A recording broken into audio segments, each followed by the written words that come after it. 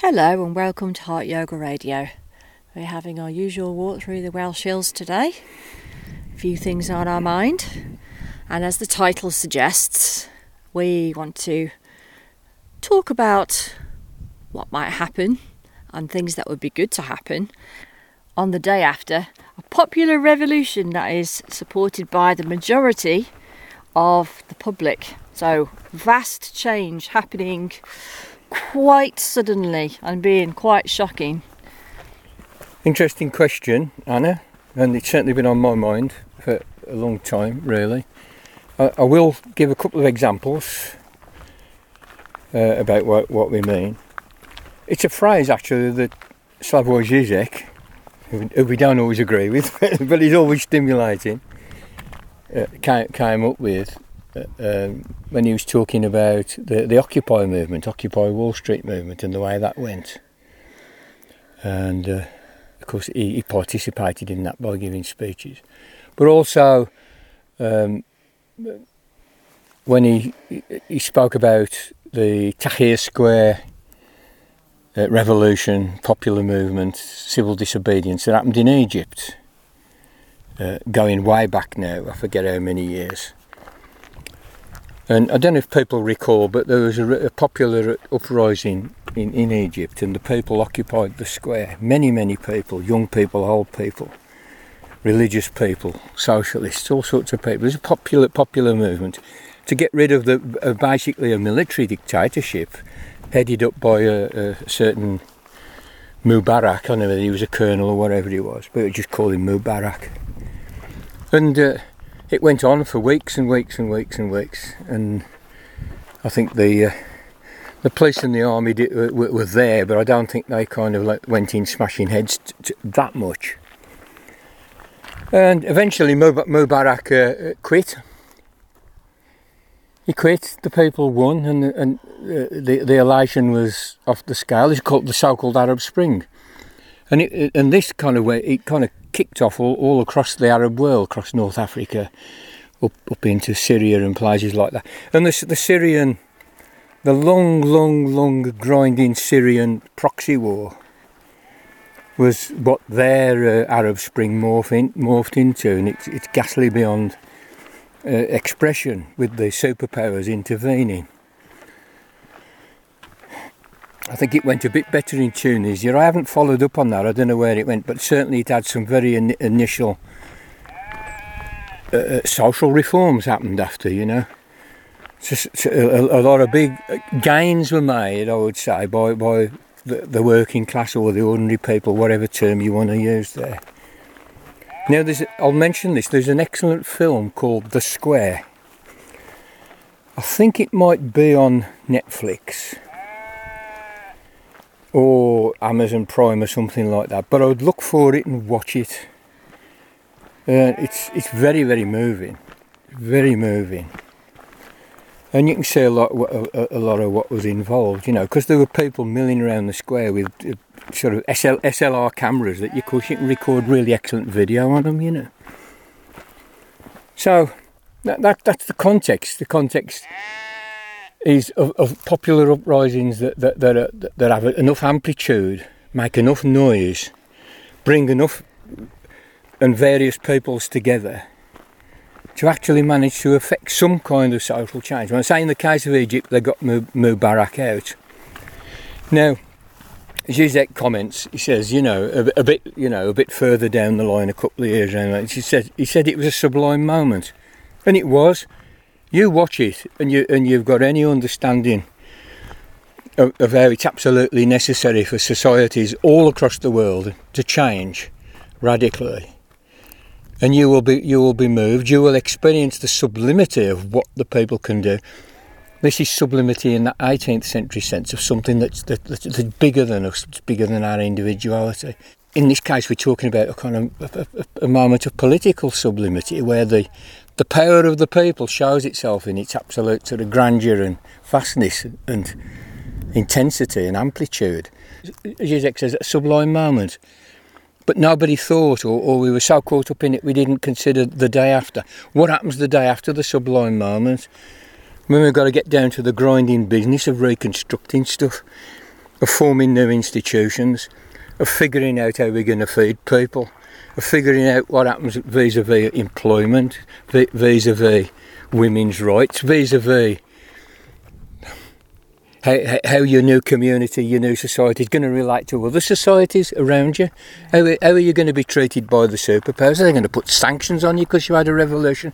The day after, that kind of horrible, sobering come down in a sense, you know.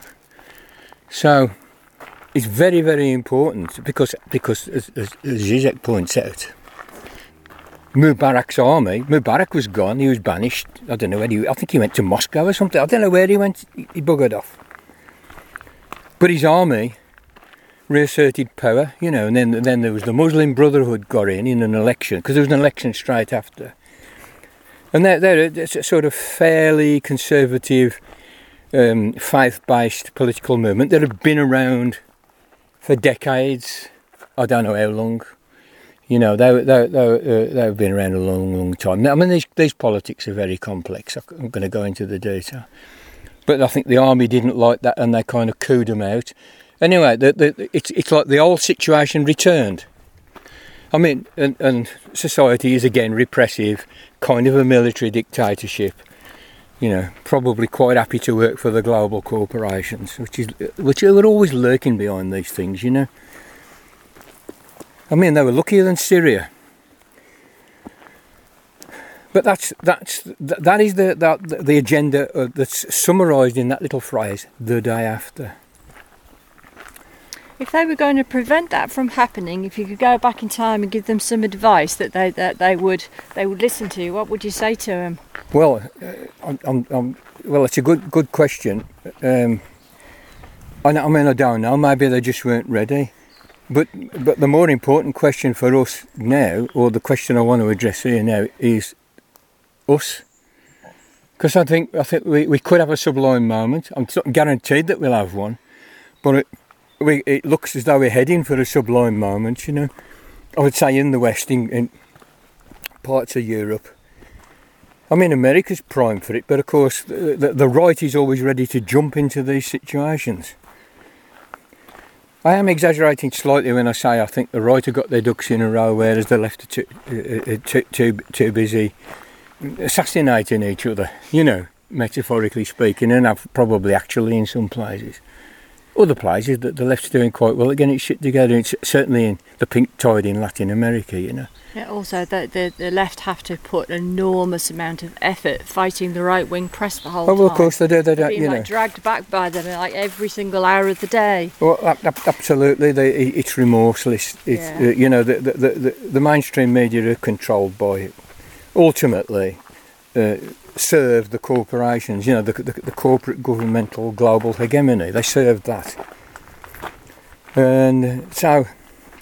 It's by no means a foregone conclusion we're going to get a sublime moment, but we're heading for one.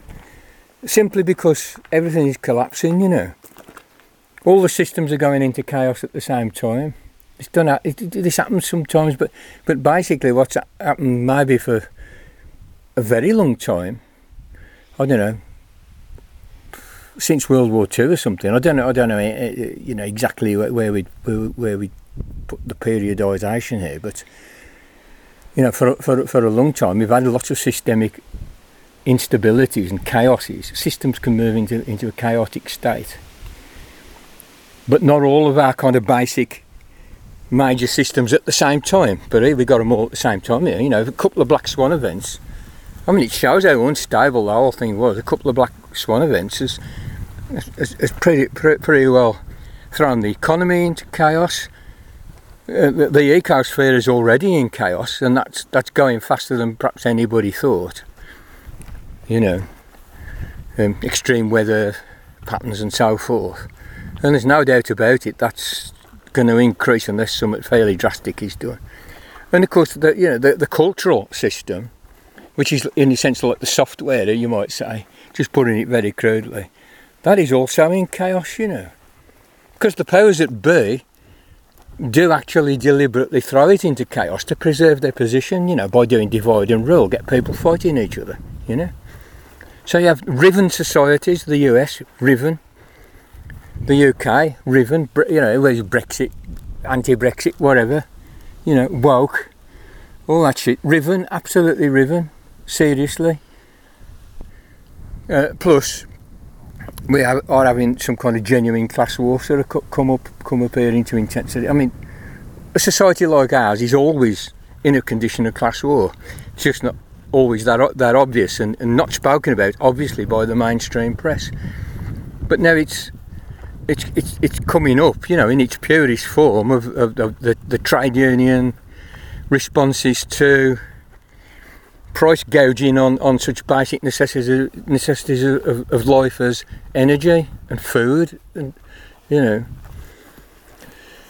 So, plus we've got a horrible right-wing government that's pushing every kind of neo-Nazi agenda that can get their bloody hands on,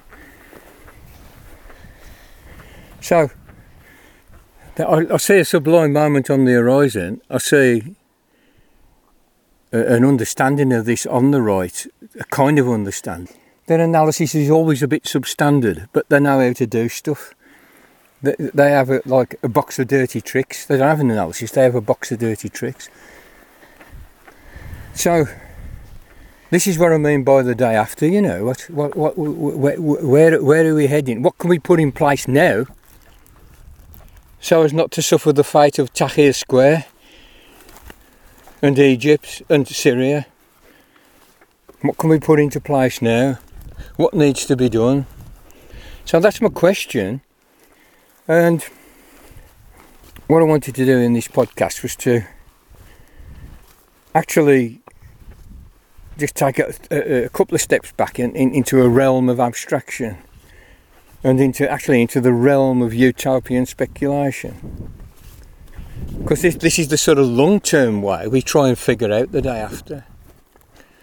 And you've heard me speak about this many times if you listen to our podcasts. And that I really do take the point that utopian socialism maybe, or utopian speculation, is kind of fairly dangerous. Especially when you try and put it into effect. Whilst at the same time, I don't believe we can kind of move forward without trying to consider our options, and utopian speculation is the way of doing that. And when I say consider our options, you have to. This is really about envisaging what type of society you would like, and in that process, clarifying the values that you think the society that we will bequeath to our children and grandchildren, our descendants, would be like on the ground of values, on the ground of what we think is important as a collectivity. Do we think education is important? Should it contain religious elements or not? Should it encourage critical thinking, or should it encourage obedience and saluting the flag?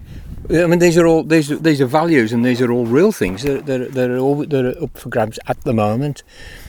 So this is the role of utopian speculation, and it's a complex one because it has dangers as well as being absolutely necessary.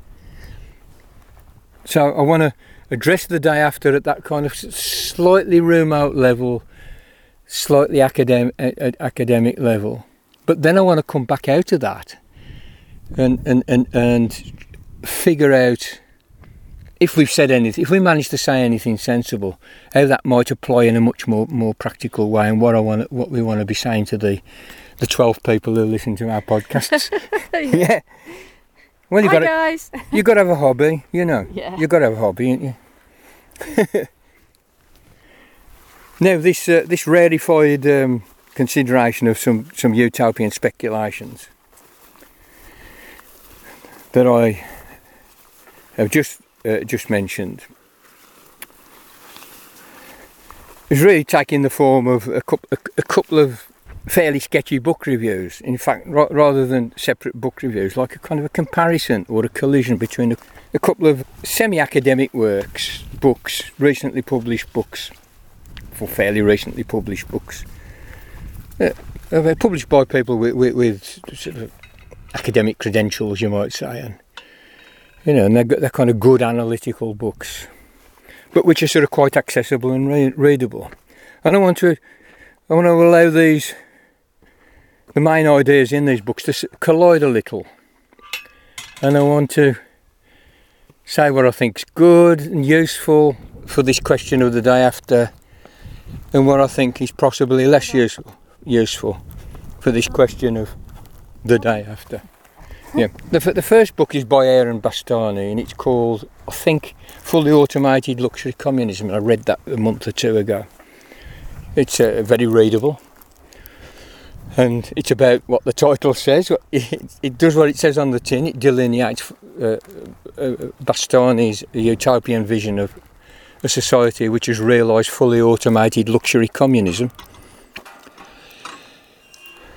And the second book is a book called Beyond Money, which I finished reading the other day, and it's by somebody I know nothing about, Anitra Nelson, and I think it's a woman. I don't know that for sure, and an Australian person. And again, it is a kind of an attempt to address the day after through some utopian speculation. It's very finely argued, I would say, but again readable. But you have to concentrate. But it's readable. It's written in a very readable style. I kind of read it pretty quickly, and you can kind of romp through it, as it were. Aaron Bastani, you might know, is one of the leading lights of an alternative media effort that goes down in Britain, but does get viewed on YouTube and Twitch, I believe, worldwide. I believe Aaron Bastani has a PhD in political science, but seems he's given his career over to this alternative journalism. And Novara Media is not bad. I find them sometimes a little bit centrist, maybe, but they're very good at analysing some of the nitty-gritty of the UK scene. So, enough waffle. What are the points I'm taking from these two books? Well, Bastani's book, I mean, very roughly, he seems to think that the forces of production, technology, will plough on to such a point that the problem of necessity on planet Earth will pretty well be solved, and there will be a cornucopia of the things that we need. So it's a kind of cornucopian, utopian speculation. I mean, an instance of this is he thinks that, well, we have this wonderful technology, like this thing that I'm using here now, but it actually relies on some pretty rare elements. Rare earths, cobalt, these kind of things, which are only got by our tech companies from regimes which have these awful murderous regimes and these awful murderous kind of corporate setups whereby these necessary raw materials for the manufacture of our high technology are obtained. And we all know about the cobalt mines in Central Africa, where there's all kinds of appalling human rights abuse goes on. And he thinks, for instance, that problem would be solved by mining asteroids, which of course is what Elon Musk said. You send a rocket up, because there are asteroids floating around there in the asteroid belt, which are kind of made as pure gold, or pure platinum or something like that. The idea is you go up with a rocket and you mine some of it and then shoot it back down to Earth. And I think it's technically feasible. I think it probably will happen. But maybe it won't.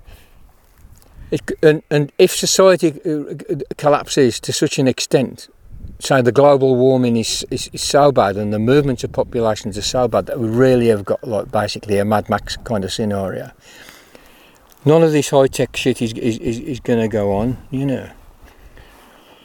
is going to move forward. And the objection to his thesis, I would say, is the one I've just made. It all kind of depends on it all hanging together for the next 50 years or something like that. So in other words, the objection is that what he's proposing is actually implausible. And even if it is plausible, you would have a very, very hard job on your hands persuading the people in general that it was plausible, to the extent that they could kind of get behind it. like now. Because remember, we're talking day after. We need some stuff in place now, right? So I think that's a problem with that, and I may actually review it, or I may review it and send it to him, you know. So there's a general problem around the plausibility, as there always is with utopian speculation, if you think about it. I mean, you know, utopian speculation is an area in which we let the imagination run free. And that is a good thing about it. But of course, you don't worry about the plausibility while you're doing that, because that's not the job. The job is to see what our values are in all this. The job is to see what it might look like if we organise society this way or that way or that way. And maybe the job is to avoid trying to make it actually happen, because you end up with Pol Pot if you do that. Or the terror after the French Revolution wasn't exactly utopian. That was a revolt over unfair taxation, you know, and gross inequalities of wealth and power. That's what that was about. Same stuff as that's actually creating quite a lot of disquiet, unrest and anxiety now. Gross inequalities of wealth and power, unfair taxation. Nothing new under the sun, is there, you know? Yeah. So that's my problem with the Bastani book. Well, you know, let's not be totally negative about it. What's good about it? Well, is the way it does clarify certain values. It does clarify certain values, doesn't it? You know, it's like, well, we want stuff. We like having stuff. So there's a sort of a materialism which is repudiating and pushing back against the puritanism that the left and Greens and so forth people can have. You know, about having plenty of material goods. There is a famous kind of left, and the Greens are even worse, you know, a kind of puritanism. We call this Malthusianism. The idea is that the scarcity, and there always will be. And Bastani is saying that isn't necessarily the case. The means exist and they're plausible. And he gives other examples other than the mining of the asteroids, some which are more plausible, really. You know, he's saying, well, the problem of scarcity can be solved through the technical means, as long as we organise society sufficiently to do it. Now, if there's enough of everything for everybody, you don't need money. And I think his proposal there is that you'd go for, instead of universal basic income, you'd go for universal basic services. And I've thought about this a lot, because I'm a bit of a fan of UBI, but I think universal basic services might be better in some ways. You know, that means free education, free healthcare, free food. Just go and get it. You just go down the supermarket and walk out, you know. Free broadband, all the rest of it, you know. And you could see like Jeremy Corbyn edging towards this, putting a little sliver in the door there with the free broadband, which the gutter press labelled communist broadband. Now they all wish they'd got it, especially in the pandemic, when this was the only means of carrying on with education for young kids. I mean, man, they've had it rough, you know. I think, because education's very important, you know, and even kids that don't like it, it's kind of no. Well, we got to do this. We need this shit that they're trying to give us, you know, or some of it at least. So, his discussion sort of is angled around that axis, you know, of cornucopianism, the idea that plenty is possible, as a pushback against Malthusianism, the idea that scarcity will always be with us. And I think the fact that he brings that out in itself is a good point. Is a good point, you know. I mean, he calls it communism because, well, everybody would have enough of everything, and that's communism, you know. If nobody needs anything, they don't have any incentive to get like stupidly rich, you know. Why would you bother if you can just if your life is just supported by a society that's so efficient in getting the things that we need without destroying the planet? Of course, all of this has to be without destroying the planet. Yeah, that's what I was thinking as well, because it's going to be very, very environmentally damaging to launch all those rockets to mine the asteroids and things, and to build them, surely. I'll be fair to him, he tries to address that problem, and I mean, off the top of my head, I can't remember whether I thought he was successful in that or not. I say that it's plausible to have a high-tech civilization that's kind to the planet. It's going to take a bit of doing. Oh yeah. It's what the Chinese Communist... I mean, everybody thinks the Chinese Communist Party are sort of like about 4 times more evil than old Nick himself, you know. But this is actually their agenda for their next lot of zones, economic zones, is that they're going to see if they can experiment with common prosperity is the word they use. Common prosperity. You know, the idea that we have a society in which everybody is like just moderately prosperous to the extent that they don't have to feel insecure all the time. Because we've got the opposite of that now, haven't we? The insecurity that people are feeling now is off the scale. It's completely off the scale. And it's something that if you've lived at the bottom of society, you'll be quite familiar with. And I'm sure both you and I have had that thing, well, where's the next 10p coming from, you know? Yeah. I've certainly lived through that. And I know my parents lived through it, and I know my grandparents lived through it. That's just simple byproducts of capitalism. But now it's filtered up into the middle class are getting it now, and maybe something will happen. And you've got like barristers going on strike. Like indefinite strike. They're not just having a few days off. They're saying that's it, we're fucking down tills until you sort it. You know, barristers, teachers, junior doctors, nurses, these are people that pride themselves on, you know. But of course they rely on wages just as much as a postman or a plumber or a railway worker. They can command sort of quite high wages in some respects. Well, nurses are not particularly high paid, but they have quite a lot of status. Teachers are not particularly high paid, unless they're like headmaster or something. But they have like a lot of status, you know. I would recommend, if these topics are of interest to you, that you're going to get it and give it a read. Now, to turn to Beyond Money by Anitra Nelson. Well, I would level the same criticism against this book as I do against Bastani's book, is the general implausibility. Now, what she recommends, I think, might actually be possible, but you know, you're going to have a right job getting people behind it. In other words, there has to be some sort of cultural change for her speculations to become manifest in any measure. Same with the Bastani book; it requires a cultural change. Requires like a complete change in the generally shared common sense or the world picture of the people in general. In Bastani's case, to take it seriously, that scarcity can be overcome. And in the case of the Anitra Nelson's book, you would have to persuade people that we could abolish money. Nelson's basic point is that the precursor to her utopia is one of the abolition of money, somehow.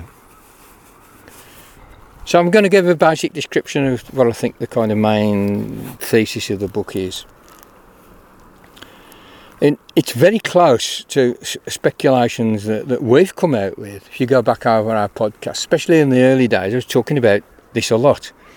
In fact, I was talking about the way in which society would collapse, that we were heading for some kind of like global collapse. If and when, and it seemed to be happening even then 5 years ago when we started doing these, or whenever it was, the various systems that compose existence as we know it all fell into chaos more or less in sync. It's what they call the perfect storm, isn't it? Yeah. Perfect storm. And saying, well, society will collapse, so what we'll have to do is retreat into local communities. And you'll remember I kind of said that there were precursors to this. The collapse of the Roman Empire was perhaps characterised by retreats into local communities, into smaller units. We can already see this happening. And so I was recommending, let's start community building now. And I had ideas about local local currencies and stuff like that. Nelson discusses all this, the role of UBI, the role of LETS, local currencies, like they could have like the Barmouth cent, or something like that. She considers all that and thinks that actually, no, you've got to get rid of money, because if you won't get rid of capitalism, which is the problem, right? Unless you get rid of money first. My thought was that money would fade away after, as local communities got their stuff together, became prosperous and self-sufficient, which they could do. I don't think that's beyond the realm of possibility at all. I think that could be relatively straightforward with the right cultural support. And that then money would fade away. You just have your universal basic services, and the conviviality that a small community can bring. Huge communities can't do this, Huge, gigantic empires can't do this. They're too big. Local communities can and do, and that was the point, So she's recommending this retreat into local communities and the abolition of money. But she envisages that through the technology, that there would be like some kind of like global connection between communities, which was exactly what I thought. If we have global societal collapse, which I think it looks to me like is happening. It's happening even in China. Even in China, it's happening, which has got the most resistance to these problems. That we should work really hard to make sure that a lot of the infrastructure is maintained, particularly the internet, that we could use perhaps like blockchain style technologies to make sure that the world is interconnected, even though we all live in sort of optimal sized communities, small communities, 1,000 people, towns of 1,000, 2,000 areas, regions, that have a very, very high degree of self-sufficiency, and they're all this supply chain stuff, and flying beans from Africa to Covent Garden, and all of that stuff makes no sense, Plus, obviously, with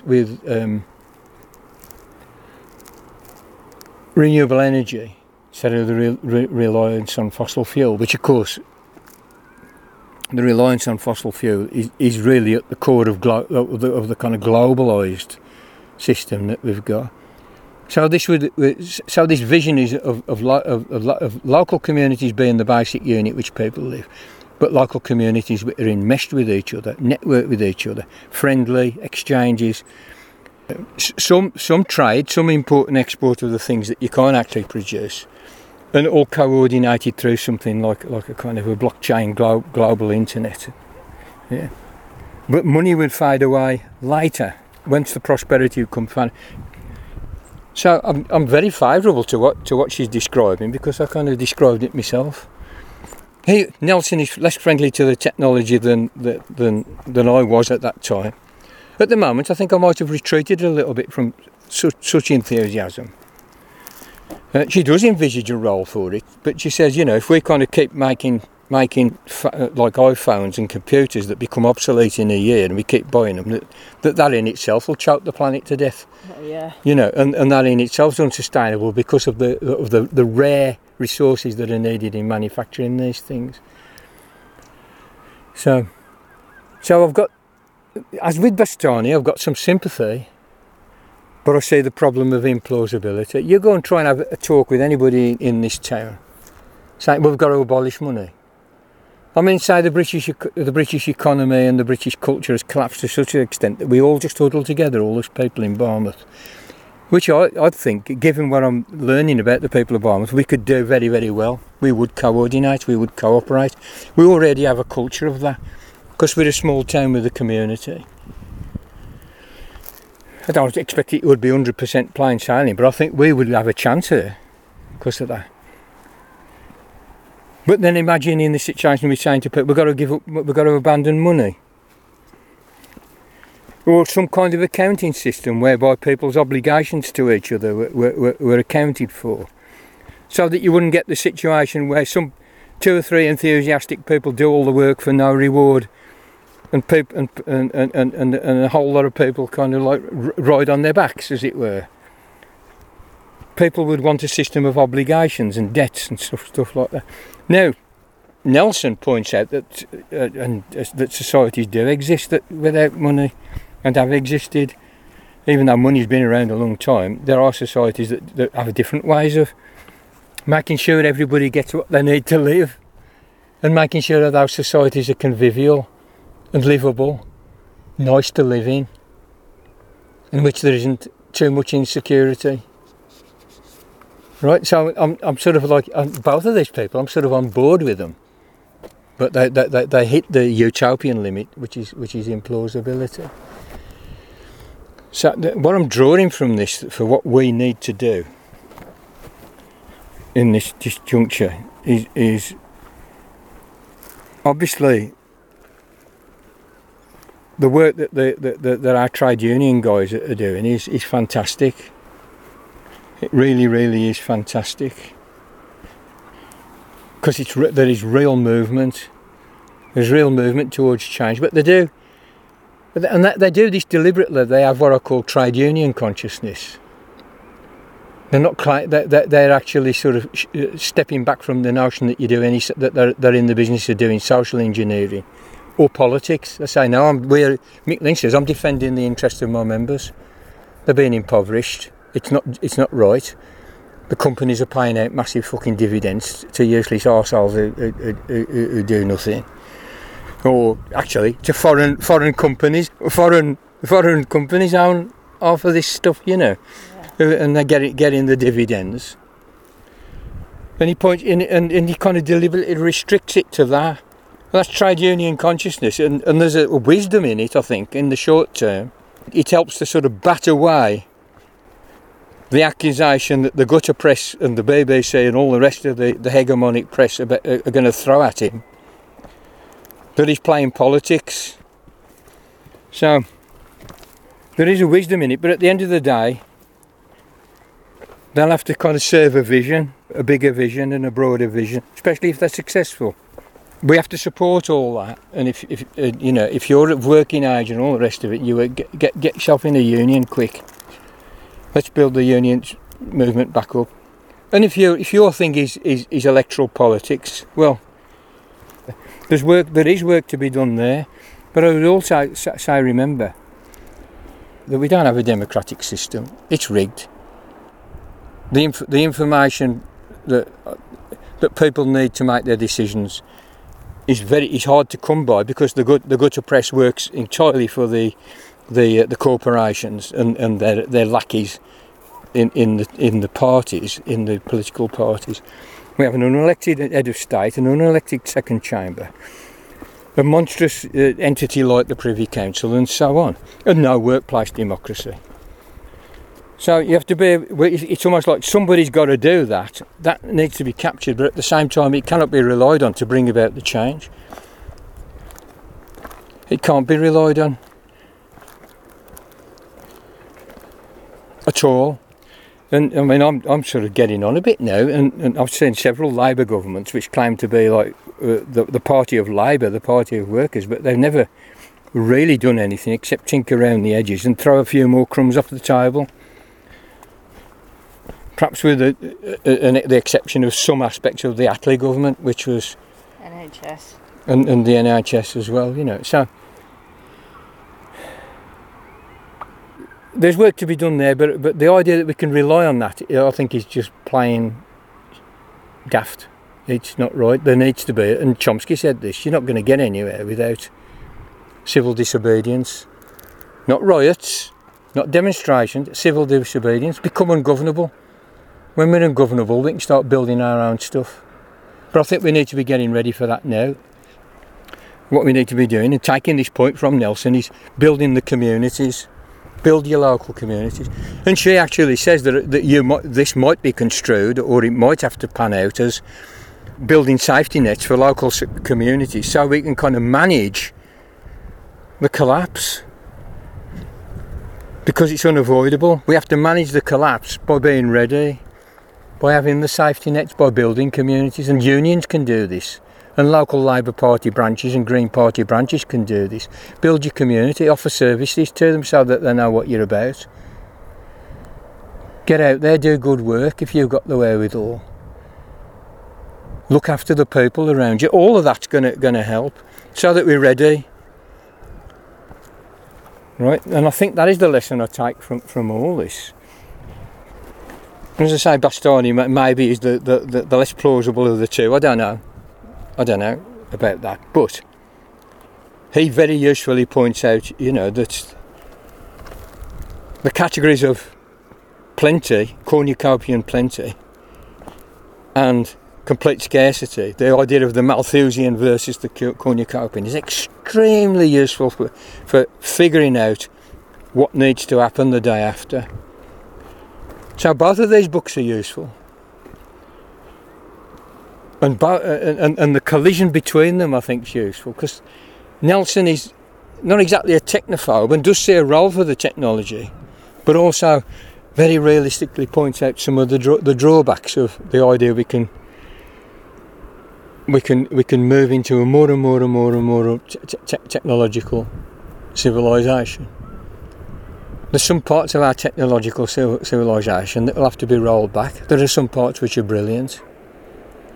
I mean, she's very interested in saying, well, alternative money ideas are very, very limited use, cryptocurrency, USB, local currencies, LETs, if people remember the LET scheme. And I think that criticism's sort of quite trenchant. But both of these guys are employing, whether they know it or not, perhaps, that there's a lot of superstructural work needs to be done. Culture. People need to have the courage, the desire and the strength to dream, and the strength to imagine. We need political, social and human imagination.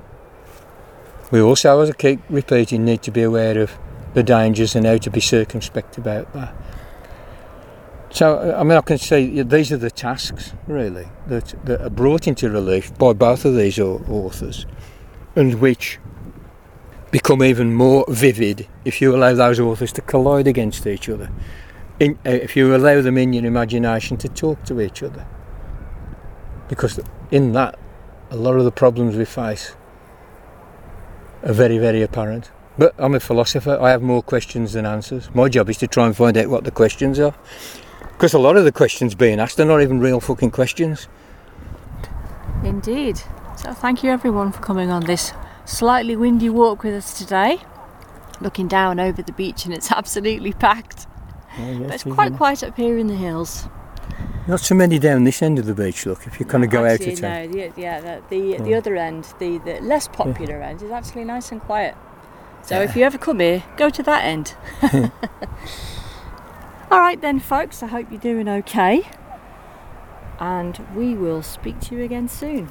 Hope you're having a good apocalypse. Make knowledge great again. Ask the right questions. Tabochi!